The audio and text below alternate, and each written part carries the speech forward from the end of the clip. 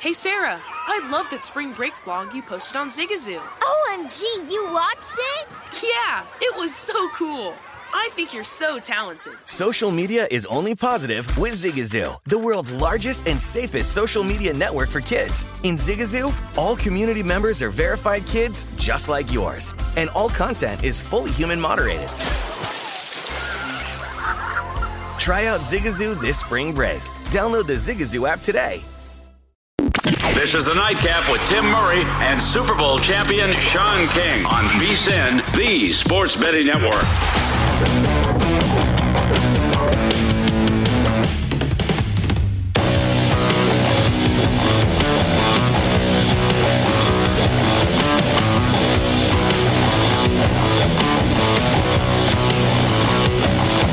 Keep it rolling here on the Nightcap, hour number 3. That is Sean King throwing up the 3. Former Super Bowl champ, Tampa Bay Buccaneer, Arizona Cardinal, Tulane Green Wave great. All of that good stuff. I'm just a guy who just likes to ask questions and get answers, like answers from our next guest, Kenny White, who joins us right now on assignment, so we don't get to see his pretty face, but we get to hear his velvet tones, and all that matters is that he is now 6-1 in his favorite play on this show. Last week, he went back to the totals market, and bada bing, bada boom, under Wyoming and Air Force came home, so we're feeling good. Kenny, always a pleasure, at KWhitey Vegas on Twitter. We were just mentioning a couple games as potential letdown spots, and I want to go to Austin, Texas, because Sean is staring at the points with the Pokes, Oklahoma State. I don't know what to feel, because I like Texas. I think Oklahoma State stinks offensively, but they're good defensively. So when you look at this spot in Austin, you've got an unbeaten team getting points, Oklahoma State and Texas. What's your opinion on this one where the total is sitting at 60 right now? This because power ratings alone are not going to make you the money. It's only a part of the equation. It's a big part of the equation having those power ratings, but it's about 80%. That other 20% is those tangible aspects of game planning and matchups and revenge factor, look-aheads and letdowns that have to be added in, and this one has everything to it. Oklahoma State revenge from last year, losing at home in overtime to Texas. They had a week off to prepare for this game. That's big. Texas's major letdown maybe from losing to Oklahoma. And also, a couple other handicapping factors I like to follow. Taking a well above average team, which that is Oklahoma State, getting points. Betting on the better defensive team that's getting points, almost a touchdown. Those are always good handicapping tools. So everything leads to Oklahoma State, and I was afraid of a letdown. My numbers say the game should be 13.5, but there's no way I can lay it because I'm worried about that letdown. But then again, you start to look. Texas is now 2-1 in the conference. Oklahoma State's 2-0. A loss to Oklahoma State knocks Texas completely out of the race. They're done. If they run the table and they beat Oklahoma State in this game, they now have the edge on the head-to-head matchup. They run the table. They're playing Oklahoma again for the Big 12 championship. So I don't think they have a letdown. I think they come to play. I think their defense has to step up. Oklahoma State plays very slow. They're 3-1 to the under, 3-1-1 under this year, but their tempo isn't there. Their defense is far better than their offense. Their defense ranks 15th in yards per play allowed. Their offense number 100 right now. So I like it under the total. I think it's going to be I think it's a big game. It's a playoff type game because the winner has a huge edge for the conference to get to play Oklahoma later on in the year. Yeah, some spots around town you can find a 60.5, mostly 60. So do your shopping as we chat with Kenny White. Kenny, last week. And I think I gave it out in our bankroll, but I wrote it up for the website, and then I had it pulled down because, I got that weird feeling because I liked the spot for LSU last week, but then at the end of the day, I just think that this team might have quit on Ed Orgeron. And another player is out for the season in Eli Ricks. They lose Butte, their leading wide receiver for the season earlier this week. That's in addition to Stingley, who's out. And now you've got Florida coming into town. It's a big number. It's 11.5 at some spots, moving up to 12. A total now down in Baton Rouge of 59. It's going to be a noon or 11 a.m. local start time. So got to imagine the atmosphere is not going to be great, Kenny. What do you see with LSU hosting Florida? Does the Ed Orgeron squad have anything left in them? You try to read between the lines sometimes, and I always thought everybody there in LSU loves Ed Orgeron. I thought the players really love him, and it may be so. So I was thinking that, and this number has gotten so far out of control. Florida, 10 double-digit favorite at LSU just doesn't seem right. But when you start to factor in Butte's worth 1.5 points, Stingley's worth 1.5 points, Ricks is worth 1 point, and when you have a cluster injury like that at cornerback, so I got 2.5 points there. I take another half of that total, 1.25 points. So almost got -4 points on defense, 1.5 on offense. You start to make those adjustments. My line is closer to now Florida -9.5 in this game, and I think that's about right. I don't want to lay it. I just don't want to bet against LSU to bet against them, because I still think deep down they still have some athletes. They're still very good. But I'm going to go under in this game, and it's because of Florida and their pace. They play extremely slow pace. Offense has been dynamic, and the LSU or the defense for Florida has been good. LSU's offense has been putrid, and then you lose a guy like Butte. That's just going to be trouble for this offense. I just don't think they move the football against the Gators, and the only way the Gators are the only way LSU has a chance in this game is to play defense, and I think they can step up and be decent in this spot. That is their strength, if they have a strength at all right now. Talking once again to Kenny White, a spot on Saturday that I think the public is going to be on, and it's hard to avoid because Alabama, off losses, usually takes out the wrath on their next opponent. Mississippi State is no chump, though, and this is a big number to be laying on the road. It gets down to 16.5, and then it gets bumped right back up to 17. But, you're a guy who lives by his power ratings. When you look at Mississippi State at home getting 17 points, is this a spot, even though you're facing Saban off a loss, to take the points with the home dog? Yeah, there's not a lot of data out there for Saban off a loss. It's happened in a regular season 3 times in the last 4 years, and they covered all 3. One was a bowl game against Michigan they covered, so I ain't even sure if I can use that in the sample. It's really 2-0 if it's a regular season loss, playing a regular season game, and I believe they had a Heisman Trophy winner and an NFL quarterback running their squad. Bryce Young's far from that right now because he's inexperienced. Mike Leach is still one of my favorite coaches. I think he does a great job.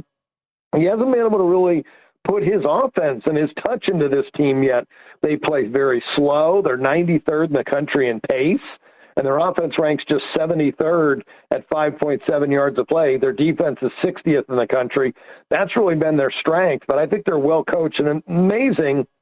Bama loses at A&M. Mississippi State's had a week off after beating A&M and A&M 26-22 in a low-scoring game, and that's the way Mississippi State games have been going, low-scoring football games, and it's going to be played at a slow pace. Average plays in a college game's 142. This one will have about 132, so 10 less plays, and Mississippi State's played the second toughest schedule in the country right now. So I'm leaning to Mississippi State plus the points here. Yeah, right now 17 pretty much across the board. South Point has dipped down to 16.5. All right, Kenny, I just discussed this game last hour. I'm not going to lead the witness. I'm just going to sit back and cross my fingers that we're on a similar side here.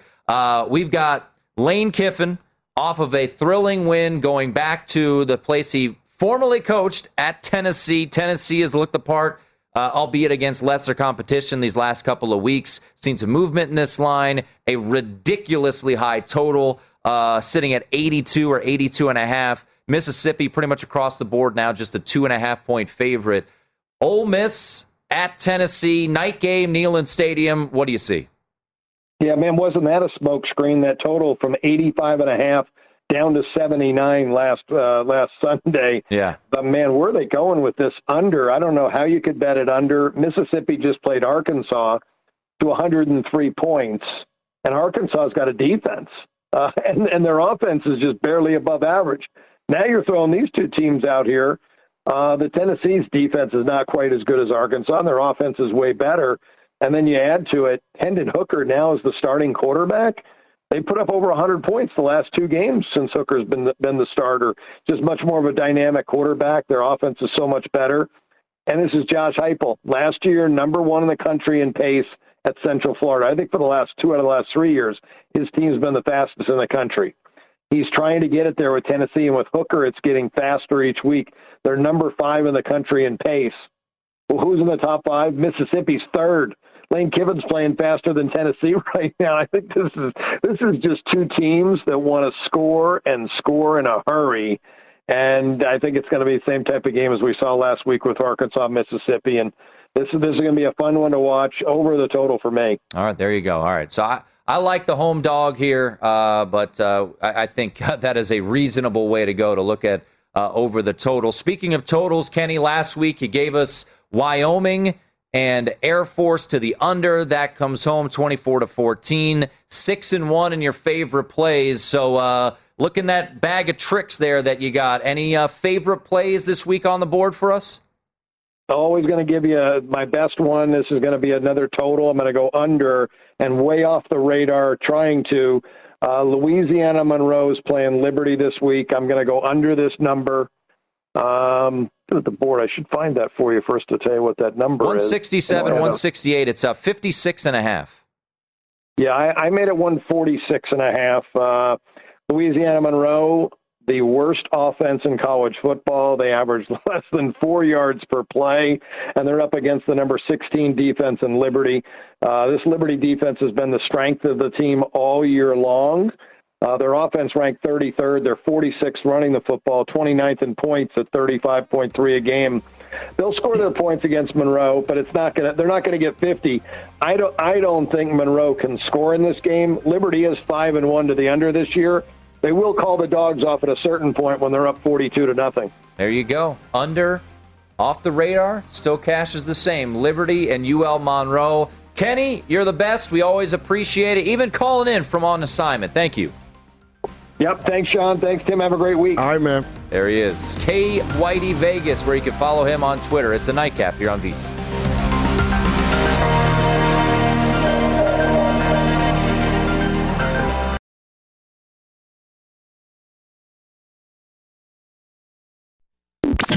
This is the Nightcap on VSiN, the Sports Betting Network.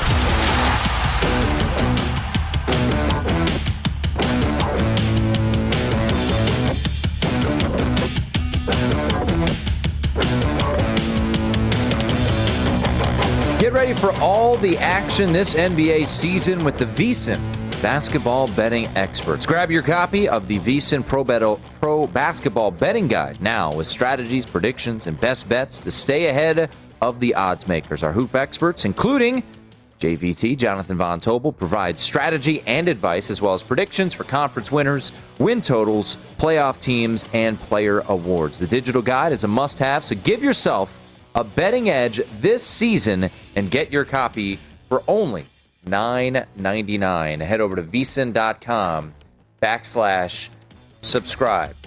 That is Super Bowl champ, former Tampa Bay Buccaneer, Sean King. I am Tim Murray, as we are here on a Wednesday night. Game 5 of the NLDS tomorrow night. We will get a preview with Dieter Kurtenbach from KNBR coming up in 15 minutes. You look at this game, I think Westgate, in most spots, Sean, opened just essentially a pick. I mean, 105 was the way Westgate did. Seems like a little bit of buyback towards the home team, but not much. And that's where we stand right now. Logan Webb on the hill, Julio Urias, a total of 7 at most spots, juice to the under. We'll get the preview here just momentarily with Dieter, but any feel on what to anticipate tomorrow? Great environment. It will be phenomenal there in San Francisco. And here's my opinion, and it's kind of a cop-out opinion. If it's a high-scoring game, the Dodgers win. If it's a low-scoring game, I think the Giants win. Kind of how the series has gone. The two Dodger wins, they've really hit the ball well. Mm-hmm. I think they scored 9 and 7, respectively. And then the two Giants wins, it's been really low-scoring games. So Logan Webb was terrific earlier in this series against the Dodgers. So, we will see. He went 5 scoreless, had 10 strikeouts in that 4-0 win over the Dodgers in Game 1. So he's on full rest coming into this game. Dave Roberts said Max Scherzer, they don't want him to have to pitch in this game. They want to try to keep him for Game 1 if they were to get there of Game 1 of the NLCS. To me, the value's in the under. Yeah, I think it's going to be a low-scoring game. I mean, 7. you look at the Giants. They've scored 4, 2, 1, 2. So they had the 4 runs in the first game. Since then, 2 runs, 1 run, 2 runs.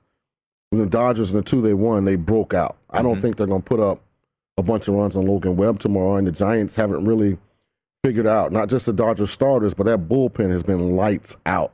I mean, they have shut that lineup down. So I know 7 looks like a small number, but I think the play is to the under. Yeah, you look back to how they closed out that 1-0 game, Game 3 in Los Angeles, when Scherzer pitched as well as you could ask for, but the bullpen came in. Rogers, McGee, Doval came in, closed it down with 2 scoreless innings. Can't wait for this game tomorrow. It's going to be a great 6:07 excitement, man. It's going to be awesome. 6:07 Pacific, 9:07 Eastern time.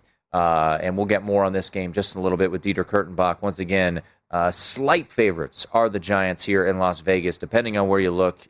-107 seems to be right around that total. Here at Circa, -108. South Point the same. You have a pick'em at Caesars. So, yeah, it's right around.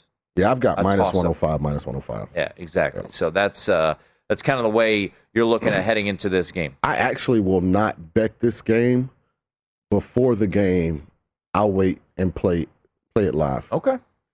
I think you'll get better value. Okay. Whatever your opinion is, I think you'll get better value because it's -125 to the under. And we'll be sitting here tomorrow night. We'll have Bucks and Eagles on, which we'll get a little bit more on that game. That should be a blowout. In the final segment. And, all right, there you go. We should run the Eagles tomorrow. I like how you say we, because you played for them. Yeah. I can't say that for anybody. Yeah. Unless it's Muhlenberg basketball. I'm from there. I played for them. I mean, won a Super Bowl with them. I've earned enough. I would say. To say we. I would say you've earned enough. Right, it's not like. When if you never won a playoff game, I'd say, I don't know. But you did win a playoff game, so okay. But then again, I feel like everybody should have, teams that you've been loyal to, that you've consistently root for. Well, you can say we too. See, you're just being nice. No. You actually played for them. It means more. You can say Notre Dame. No, I can't. In my opinion, didn't even you get can. in. Oh, I didn't try. I didn't try to. That's the biggest victory of my life. I didn't apply to Notre Dame, so I can never say I didn't get in. Right. I wouldn't have got in, but I can't. But I don't know. Maybe I would. You eat, sleep, breathe Notre Dame. So we makes it more important. It just means more. When you say we, it means more. Yeah, I guess. Yeah.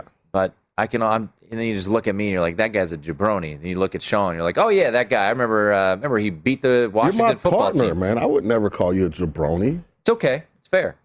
Not that I know what a jabroni is, but The Rock used to say. Yeah. Who's gonna be the next Raiders coach? Who should be the next Raiders coach? The odds right now at DraftKings, I mean, it's throwing a dart. I mean, at this point, you've got Eric Bieniemy, Brian Daboll over in Buffalo, Joe Brady, Todd Bowles. Man, Todd Bowles, that defense is so nasty. Rich Bisaccia, who is the interim head coach. Lincoln Riley, who apparently doesn't want anyone watching practice at Oklahoma. Kellen Moore, who's done a really good job this year with Dallas. Gus Bradley, who's a defensive coordinator right now in Las Vegas. Dabo Sweeney, Matt Eberflus. When I look at, I think Gus Bradley and Rich Bisaccia more than likely are on their way out. Just depends. Here's the thing, you just can't say that until the season gets a little feels that way. Until the can gets kicked a little. Let's just say the Raiders win their next 4 games. Yeah. And now it's okay. I don't need to make a move. Making a move costs because more than likely he's bringing a whole new staff, but you still have to pay these guys what's left on their contract. Then you've got to pay the new guys that are coming in. So it's let Coach Bisaccia and this crew play it out. No, I know Rich Bisaccia. Right, and I'm not. I'm saying anybody in these situations. The same thing at USC. when Dante took over when they fired Helton. I said, this is going to be his audition. Sure. And it hasn't gone great. So they're going to go and look in a different direction. But if USC was sitting here and had won all their games since he took over, it's kind of like, why do we have to go somewhere else if we have the guy here? Who would you, I know we've got odds, but when you look at this job, you think it's appealing. It's an intriguing job, right? It's appealing and intriguing without me knowing anything about the health of the salary cap. I have not taken a deep dive on the financial side of how much salary cap space do they have. Can we be a player in free agency? If the new head coach comes in, is Mike Mayock going to remain the GM? Does Mike Mayock have a say in who the next head coach is going to be? Like, a lot of things will go, into this process. As an incoming head coach, I would only want this job if, one, Mayock was involved. Was or wasn't? Was, and decided that I was the guy that they want to hire, or Mayock wasn't going to be here. Right. I don't want to come somewhere where the GM didn't have any point or part in hiring me, and he maybe doesn't think I'm the guy for the job anyway. That's starting a relationship off on bad footing. Because the head coach and the GM have to be able to work hand in hand. Like, we can't have different ideals about what an elite offensive lineman looks like, or what do we need from a roster standpoint. Like, I've got to be able to go in that office, or he's got to be able to come in my office, and we have some honest and heart-to-heart real conversations, and because we want the same desired result. Derek Carr, who's been playing well, his contract is manageable. There is no dead cap. If he's released, there's no dead cap. But I don't think you get away from. But he's also cheap. He's $19 million for a quarterback. But to me, the quarterback's not the problem. Like, if I took this job over, I wouldn't immediately say. But I guess my question is, who would you like to see? Just everything aside. I think he deserves a shot. It's a familiarity that already exists with the division. Yeah. I'm sure that'd be a thorn in Andy Reid's side. No doubt. I think a guy like that is a guy you want. He's a player's coach. The players like him.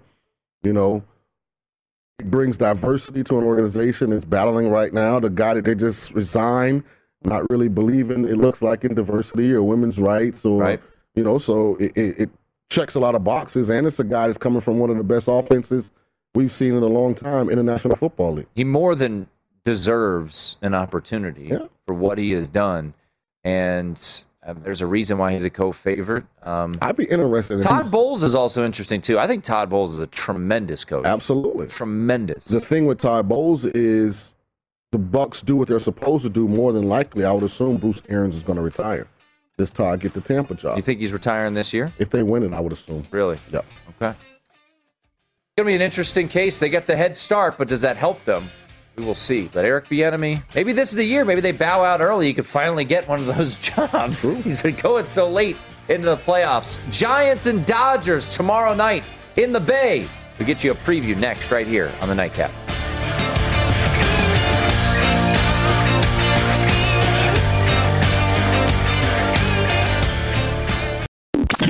This is the Nightcap on VSiN, the Sports Betting Network.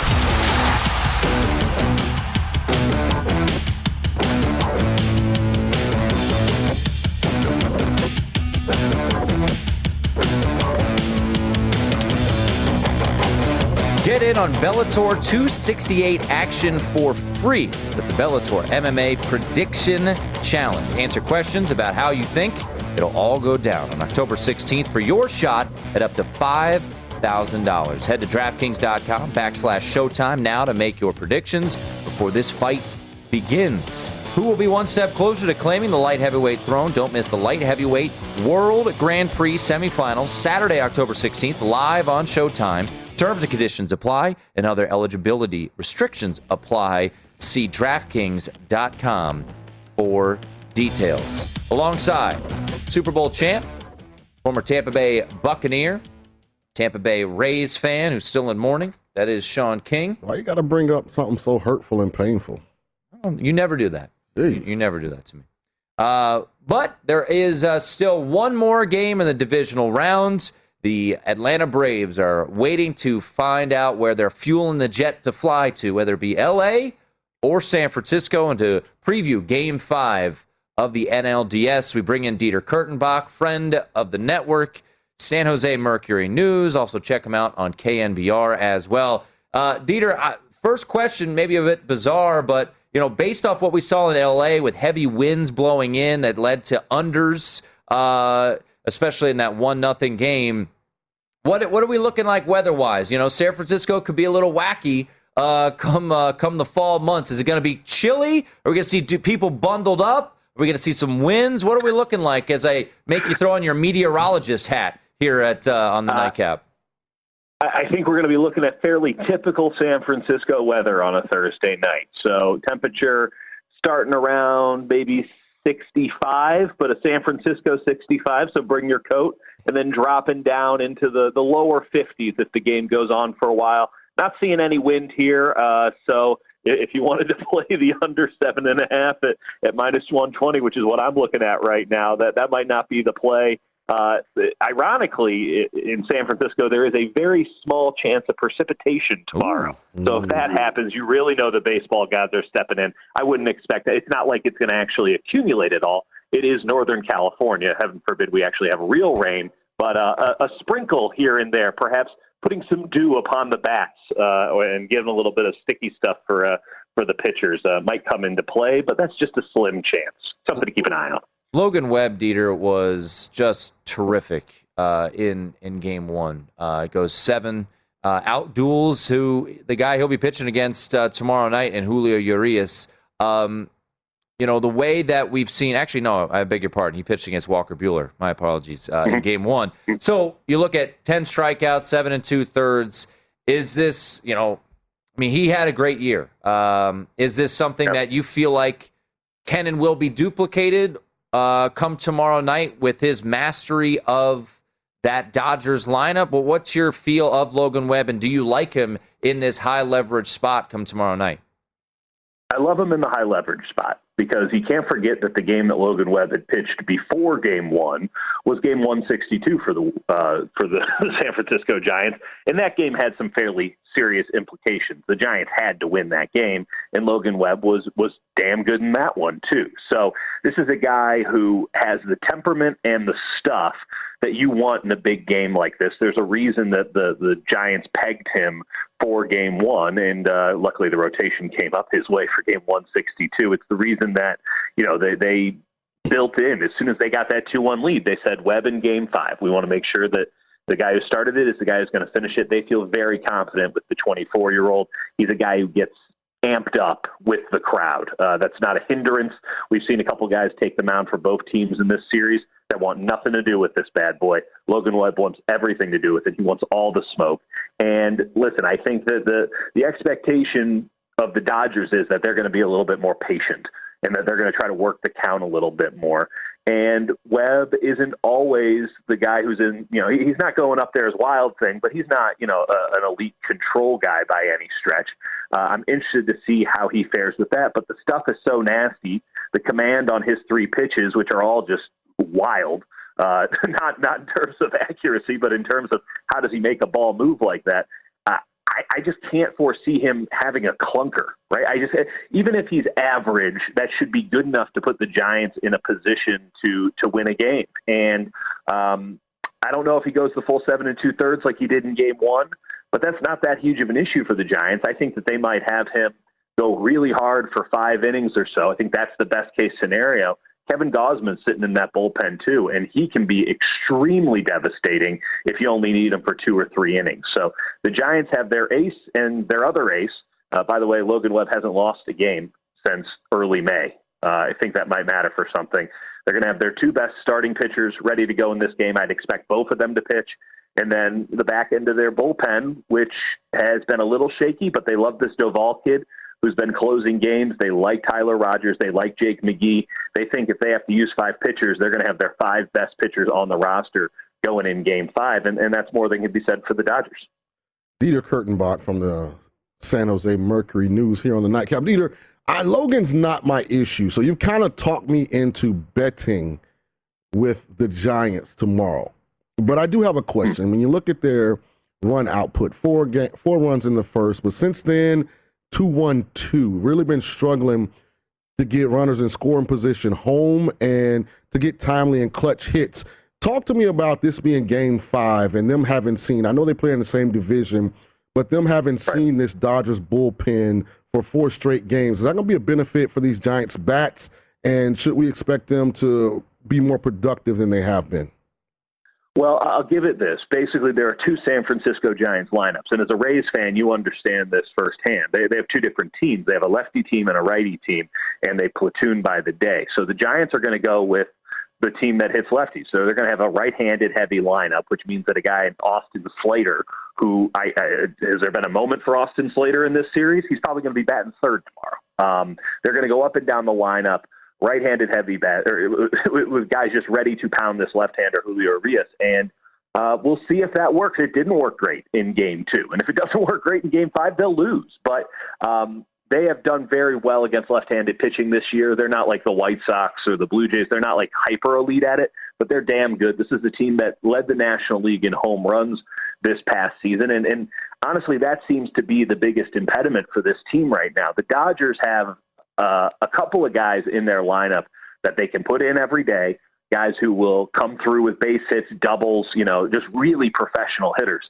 The Giants are somewhat of a boom or bust offense, and they boomed a lot. And so it didn't seem as if it was that variable throughout the season. But right now, in classic Billy Beane Moneyball fashion, the stuff isn't working right now. And they're going to need to get a home run or 2 in this game if they want any chance to win, because that's been the formula all season. The lineup should be set up to get those kind of home runs, but we will find out if they can get the ball up in the air and out of the ballpark. If there's one place that you don't want to need to be hitting home runs, it's probably Oracle Park at night in the critical game. So we'll see how it goes. But this team has not shown a proclivity so far in this series, or really all year, for just sort of grinding home runs. That is not their MO, and I don't expect them to change something that worked for them for 107 wins this season. I don't expect them to try to change their identity going into a Game 5. Talking once again to Dieter Kurtenbach from San Jose Mercury News and KNBR there in the Bay Area. Is this too simplistic to say about the total? If you like the Giants, take the under. If you like the Dodgers, take the over. Because so far, small sample size in this series, the 2 Dodger wins have gone over the total. 7-2, 9-2 victories for the Dodgers. The 2 Giants wins, 4-0, 1-0, have gone under. Is that too simple of a way to look at this game? No, I think that's actually a really effective way to look at it. And obviously, anytime something seems that obvious, my alarms are going off and saying, just don't bet it. But I think that there's something to be said for that, right? Because for as much as we like to talk up here in the Bay Area about, the Giants are a better team and they won more games in the regular season and X, Y, and Z, they're missing their best power hitter, who probably wouldn't have been in the lineup if we're being totally honest, in Brandon Belt, just because he is a lefty. But they've missed him for the last week of the season and now this postseason to date. They've kind of lost a little bit of their identity, their talisman. Belt is the captain of the team, self-appointed, but nevertheless the captain. No one's really challenged him for the throne yet. And he's the kind of guy who, well before they started doing this modern baseball that they're playing with 2 different lineups and taking a bunch of pitches and all the stuff that is pretty ubiquitous to successful teams in this day and age, Belt was the guy kind of doing those things ahead of time. He was the guy who would grind out pitches for 16, 17 pitches. He was the guy who would only swing if the ball was perfectly in the spot for him to tee off on it. He's the guy who, frankly, you shouldn't have been playing when a lefty was on the mound, but they didn't have any alternative. He has been the identity of this team. Without him in there, it does feel like they get a little bit wayward, and I think they're pressing a little bit. The Dodgers have so much firepower. That firepower cannot be contained. If Logan Webb slips up a little bit, yes, they go to Gausman, but they got Gausman in Game 2, and they can get other guys in this Giants bullpen. So I'd take the over if you're feeling the Dodgers. I'd double down on that. At Dieter is where you can find him on Twitter. Dieter, always appreciate it, man. Thank you. Anytime, guys. Talk soon. There he is, Dieter Kurtenbach. A great stat regarding tomorrow's game next right here on the Nightcap.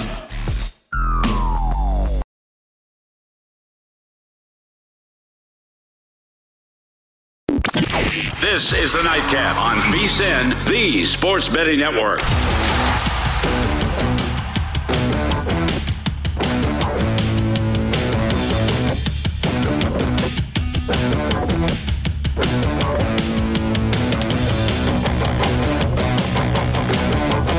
Indeed helps you find great hires fast. Indeed is your all-in-one platform for interviewing, screening, and hiring high-quality people. Visit Indeed.com/credit.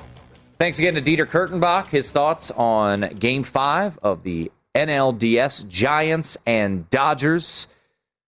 Can't wait, man. Deciding games in baseball. So much fun, so much energy, so much tightness. I just love his name. Like, it sounds so sophisticated, like Dieter Kurtenbach. And he's taller than me. Tall fella. Yeah, some gangly people. Probably you. Yeah. Say you're gangly, not tall.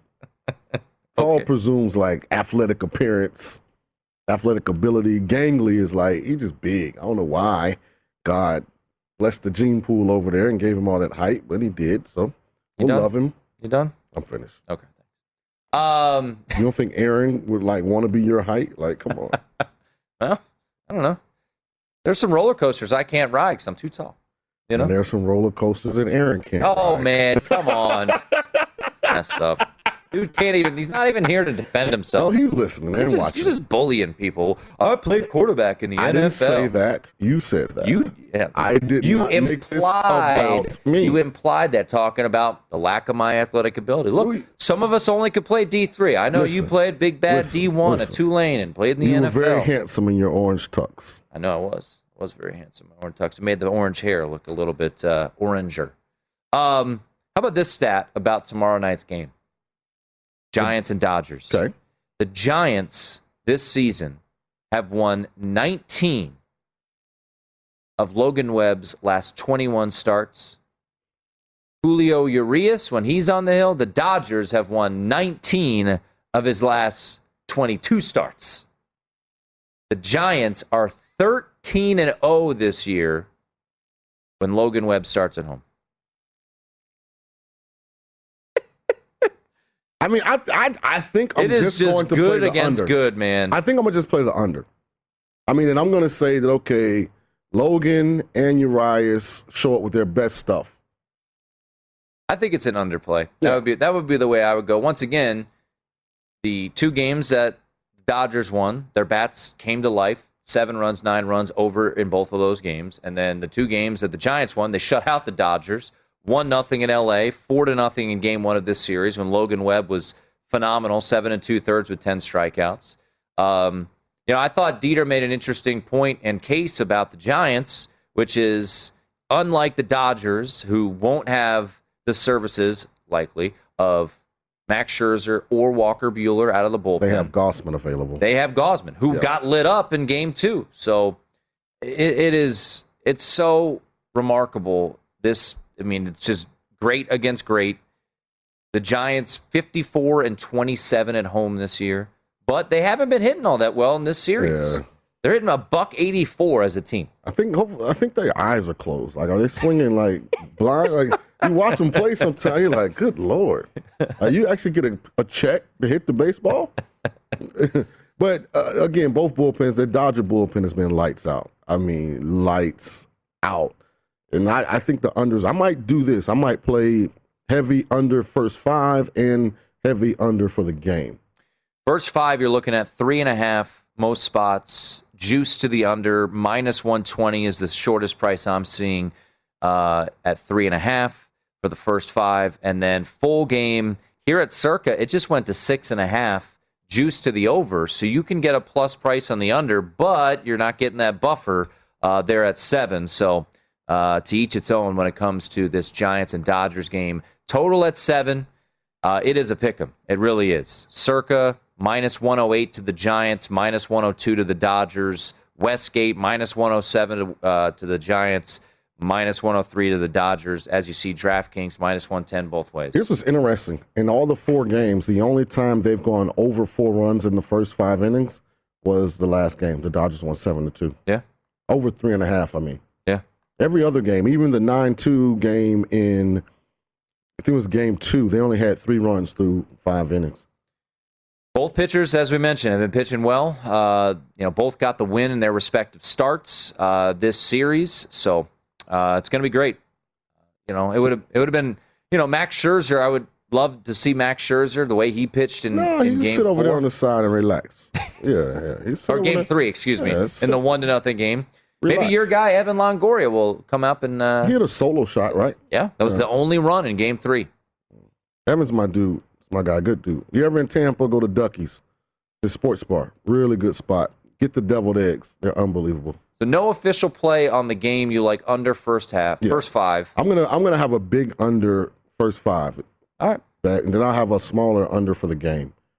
And I just don't trust the Giants bullpen as much as I trust the Dodgers. Yeah, the Dodgers bullpen has So been what's stepping your up. take, because the game will have started when we get on the air tomorrow? What's your take on Tampa and Philly? Was it sitting at 6.5 with a total of 52.5, if I'm not mistaken? Yeah, right now, 6.5 at South Point, 6.5 at DraftKings. There's some 7s out there. So if you like Philly, you can get a juice 7 minus 120. It just feels like, especially a dip into 6.5. Now, 6.5 doesn't juice things. It's minus 110 always. That's just the way that they roll. So they never do the juice sides like Circa and Westgate have right now. It feels like the odds makers are begging you to take Tampa Bay, doesn't it? Yeah. I just think the game's going to be high scoring. I think with Tampa's issues in the secondary, Rager, Smith are dynamic enough to cause some problems. You know, if they watch the Patriots game, a lot of people look at that Dolphins game, look at the final score. Miami was still in it, you know, for the first half. And it doesn't take a lot to get to 52. Sure. You know, and the one thing we do know about Bruce and Tom, they're still going to be throwing the ball in the fourth quarter. So now that I know the weather's 79, only 10% chance of rain, so I'm not going to place the wager and end up in a monsoon, I think I like the over. And it's probably too small of a sample because the first road game for Tampa was the Rams game. They lose that. Rams are terrific. Now, Tom Brady threw for a gajillion yards. And then the second one was in a torrential downpour. Obviously, emotions were high, taking on New England. They get the win, 19-17. So they are 0-2 ATS on the road this year. Man, everyone's just going to be on Tampa in this spot. So I don't know. I don't have a great feel. Maybe my mind will change come tomorrow. I know you like the over. I like the over. I just like, I mentioned this prop, Leonard Fournette receiving yards. I know Brad said he doesn't love where it's gone to. He liked where it opens. But he has become a very regular target. Maybe it's because Gronk has been out and you get that reliability coming out of the backfield. He's been in there more. But you just look at the numbers. He's getting targeted about 4 or 5 times a game. 3-4 catches a game, and it's pretty consistent for this year. He's around 25, 26 receiving yards. So, depending on where it pops, DraftKings is at 28.5, as Brad said, that's a little high for his liking. But, yeah, I mean, if it's in the mid-20s, I think Leonard Fournette, 47 2 weeks ago, 43 last week. It feels like there's a comfort level with Tom Brady. And as you mentioned, Sean, Mike Evans, Chris Godwin, Antonio Brown, it's kind of like pick a name out of the hat, right? It's not consistent of who's going to get those targets. Some games, like, against Dallas, it was it Antonio Brown? Yep. Way over. Then it was Mike Evans. Yeah. And it was Chris Godwin. And the one constant through all of those games was Gronk. Right. But now with Gronk out, it really is a roll of the dice from player prop. But if you're going to take a player, I like Brady. Brady's throwing for 300 yards tomorrow. Yeah, it's up to 301. Oh, it's going up. 301 right now. 301 and a half at DraftKings. And I love Brady over the 2.5 touchdown passes because Tampa throws the ball in the red zone, and as they get inside the 5 and the 10, they continue to throw the ball. So get some plus money on that. Yeah. Juice. You're expecting a high-scoring game. I am. All right. I mean, the Bucs are beat up on defense, man. I like Gaskins as a running back. I like Jalen to extend some plays. I think they're getting more confident as a young offense and what they're capable of doing. Now, they didn't do anything last week against the Panthers in the first half. They played better in the second, but so who knows? Philly's an anomaly. You never really can count on them to show up either good or bad, but at home, they've played better, in my opinion, than they have on the road offensively. Before we get out of here, Navy getting 10.5. I love it. Taking the points? Yeah, I love Navy. All right. I love Navy tomorrow. Let's go, Mids. Let's take care of business. Plus the 10.5. I know Scott Seidenberg coming up next. He's got some plays for you. Said he fired away on a couple college football plays. So we'll get those for you, I'm sure. Top of the hour with the look ahead. That is Sean King. I'm Tim Murray. Thanks to Mo Pearson. Thanks to Brad Evans, Kenny White, Dieter Kurtenbach. We are the Nightcap. See you tomorrow right here on VSiN.